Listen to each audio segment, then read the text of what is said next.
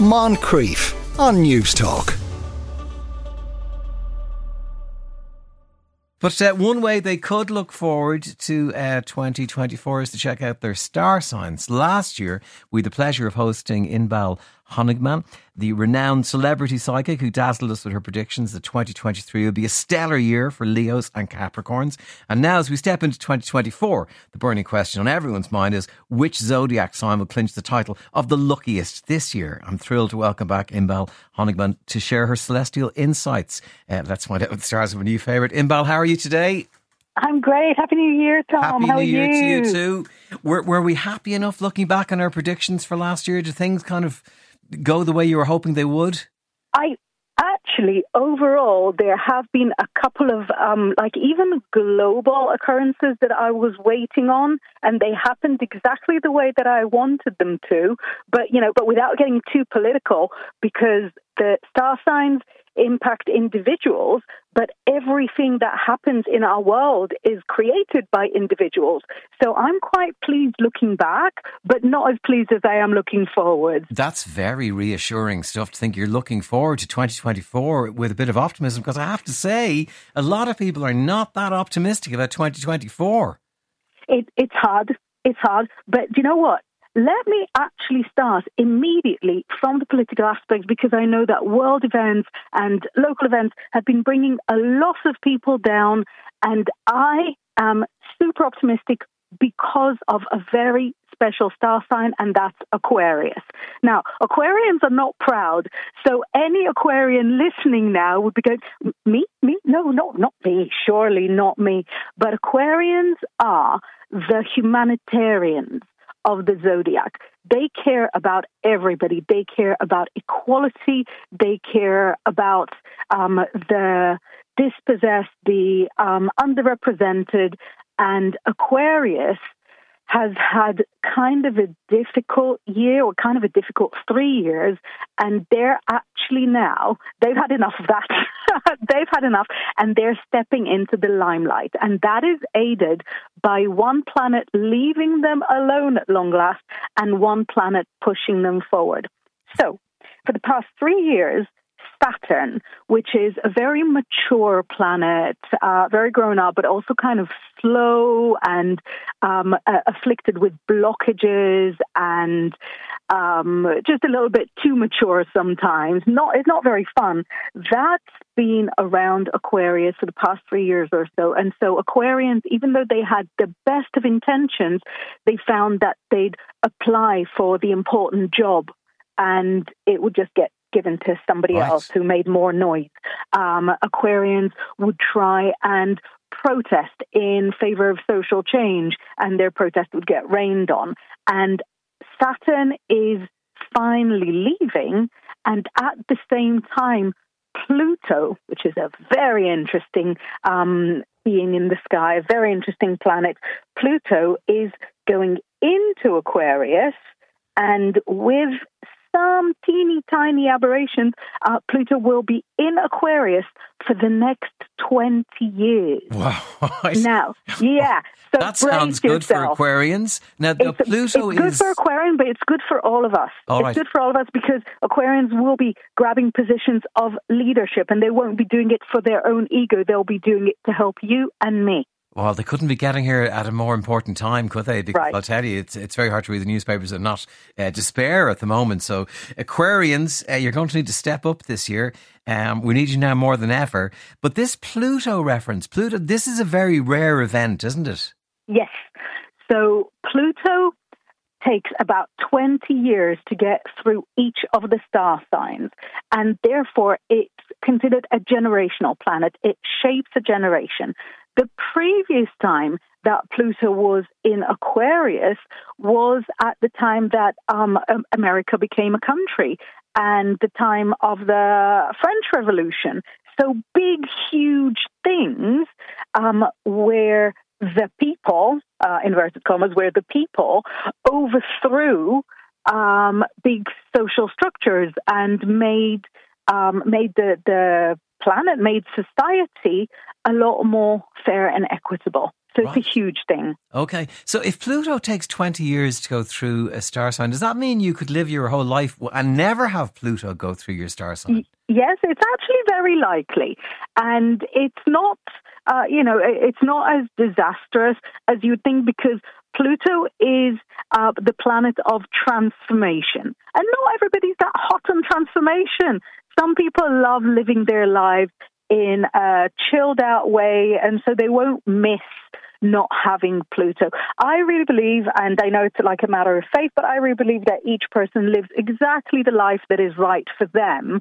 And so the birth chart that they'll be born into and the phase of, a phase of astrology that they're born into is the right one for them. But it is entirely possible not to encounter Pluto in your sun sign ever at all. All right. Well, fair enough. If that's the way it's going to be, that's the way it's going to be. So last year, the luckiest signs were Leo and Capricorn, weren't they? And they were fairly happy with how things turned out for them, were they? What two are we looking at this year as being the two luckiest signs? Right. So it's actually a very exciting thing for me to report, because one of my clients, when she saw, I have a few horoscopes out in the papers at the moment, when she saw them, she said, how come our sign, how come Gemini is never lucky? And I said, I've got some news for you. You haven't read them properly, because, first of all, and that's for the Geminis listening, the reason Geminis never feel like they get what they want is because Geminis get bored easily. And so when consistency is an issue, of course, you feel like you're unlucky. Right. The planets are on Gemini's side this year, because the planet of generosity, wealth, success, magnanimity, Jupiter, is going into Gemini for the first time in, I want to say, 12 years. Yeah, since about 2012, something like that.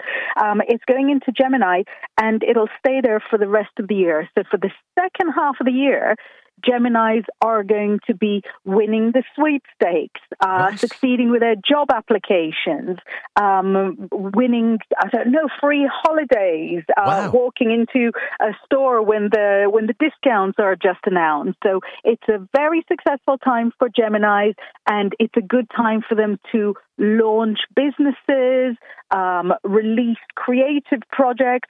So Geminis are big winners for me this year. Okay, but hold off till June, is it, for the because I know they get bored quickly. They do. They get bored quickly, and they're not good at holding off. But really, do the personal favour for me. Hold off till I think it's June. I think it's May 25th.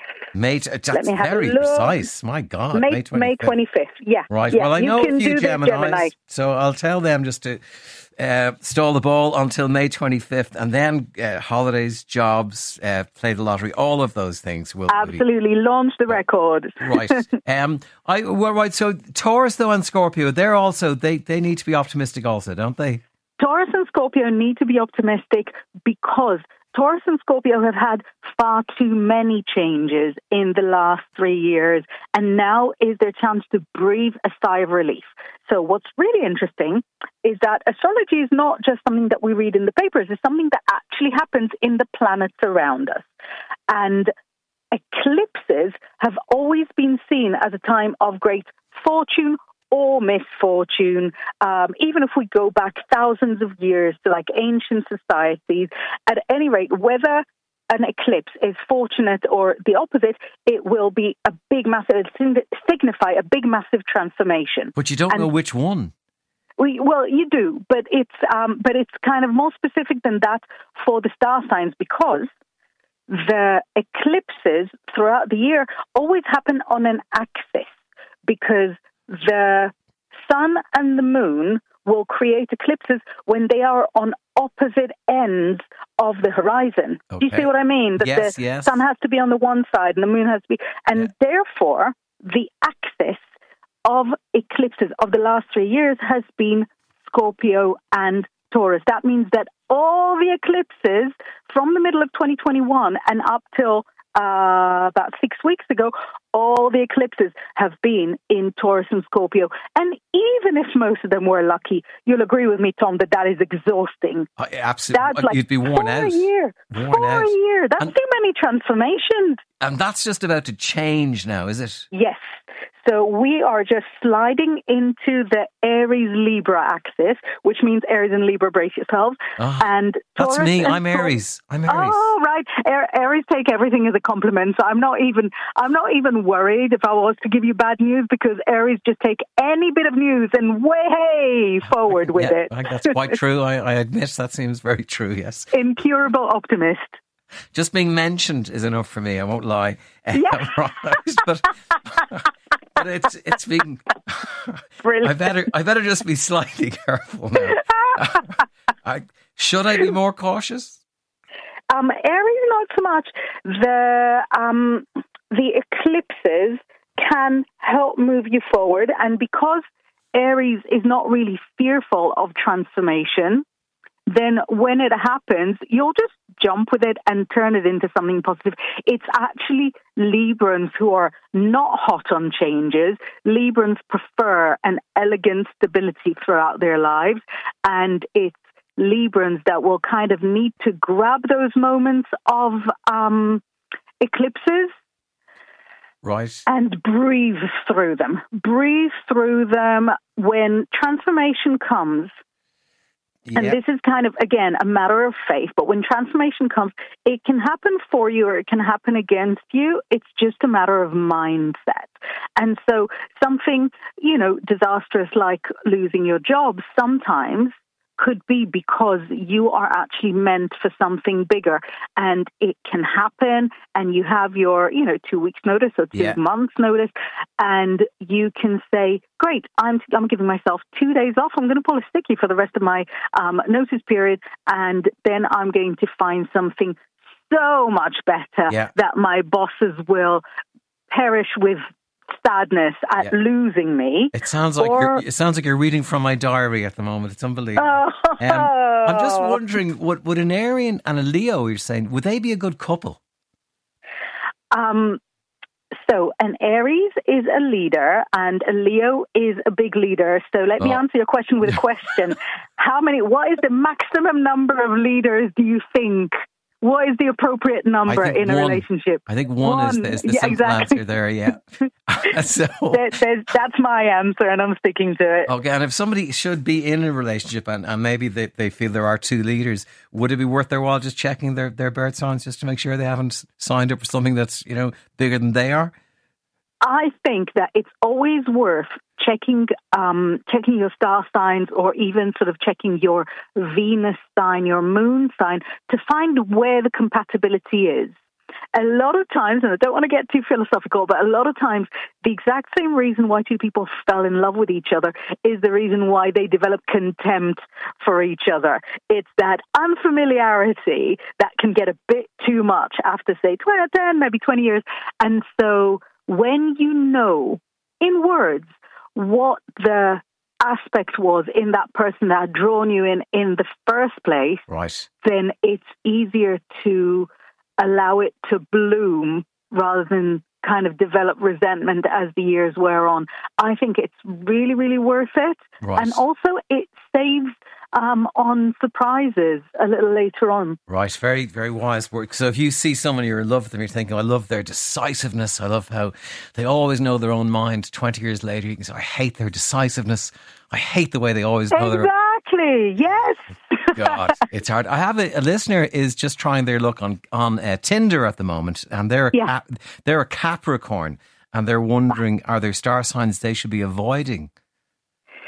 I wouldn't say to avoid, but I would say for Capricorns to favour. I dragged Libra down a little earlier, but I think Capricorn and Libra is a really, really beautiful combination, because Capricorn like to lead, and they like when things are pretty, and they like luxury, and Librans like to be led, and they like luxury, and they like when things are pretty. So that can be a real power couple vibe. Whereas, say, somebody else who is sort of very minded, like a Leo, Capricorn and Leo together, can be a power struggle from the first date. I mean, some people are into that. I'm not knocking it, but it can be a little scary. And see also Capricorn and Aries, because Capricorn has antlers and Aries has antlers. It's the ram and the goat, and they can lock horns. Right. I see one came through immediately then from a Libra, which I think we should probably hook up with the Capricorn person. But in general, apart from Capricorn, who would Libra be kind of trying to hook up with? Who Libra would be good Yes. with? Librans are very easygoing, and so they would accept really anybody. Oh, So a Libran... Is that a good thing? It doesn't sound like a good thing. Well, exactly. No, it's being non-judgmental is great, but the ideal sign for a Libra would be somebody who is strong but not forceful, say like a Taurus. I love Libra Taurus because Libra is governed by the planet Venus, planet of love and beauty, and Taurus is governed by the planet Venus, planet of love and beauty. And so they're similar, but not identical. And I kind of love that for a combo. Okay, well, I think I see one very happy Libran with that advice, so hopefully that'll work out for them. Wonderful. Right. A pleasure talking to you again, and hopefully we can hook up again now, again in 2025 to see how all of this year has gone. So wonderful. Thank you very so much, Inbaal, there, lovely talking to you. Moncrief, weekdays at 2 p.m. on News Talk.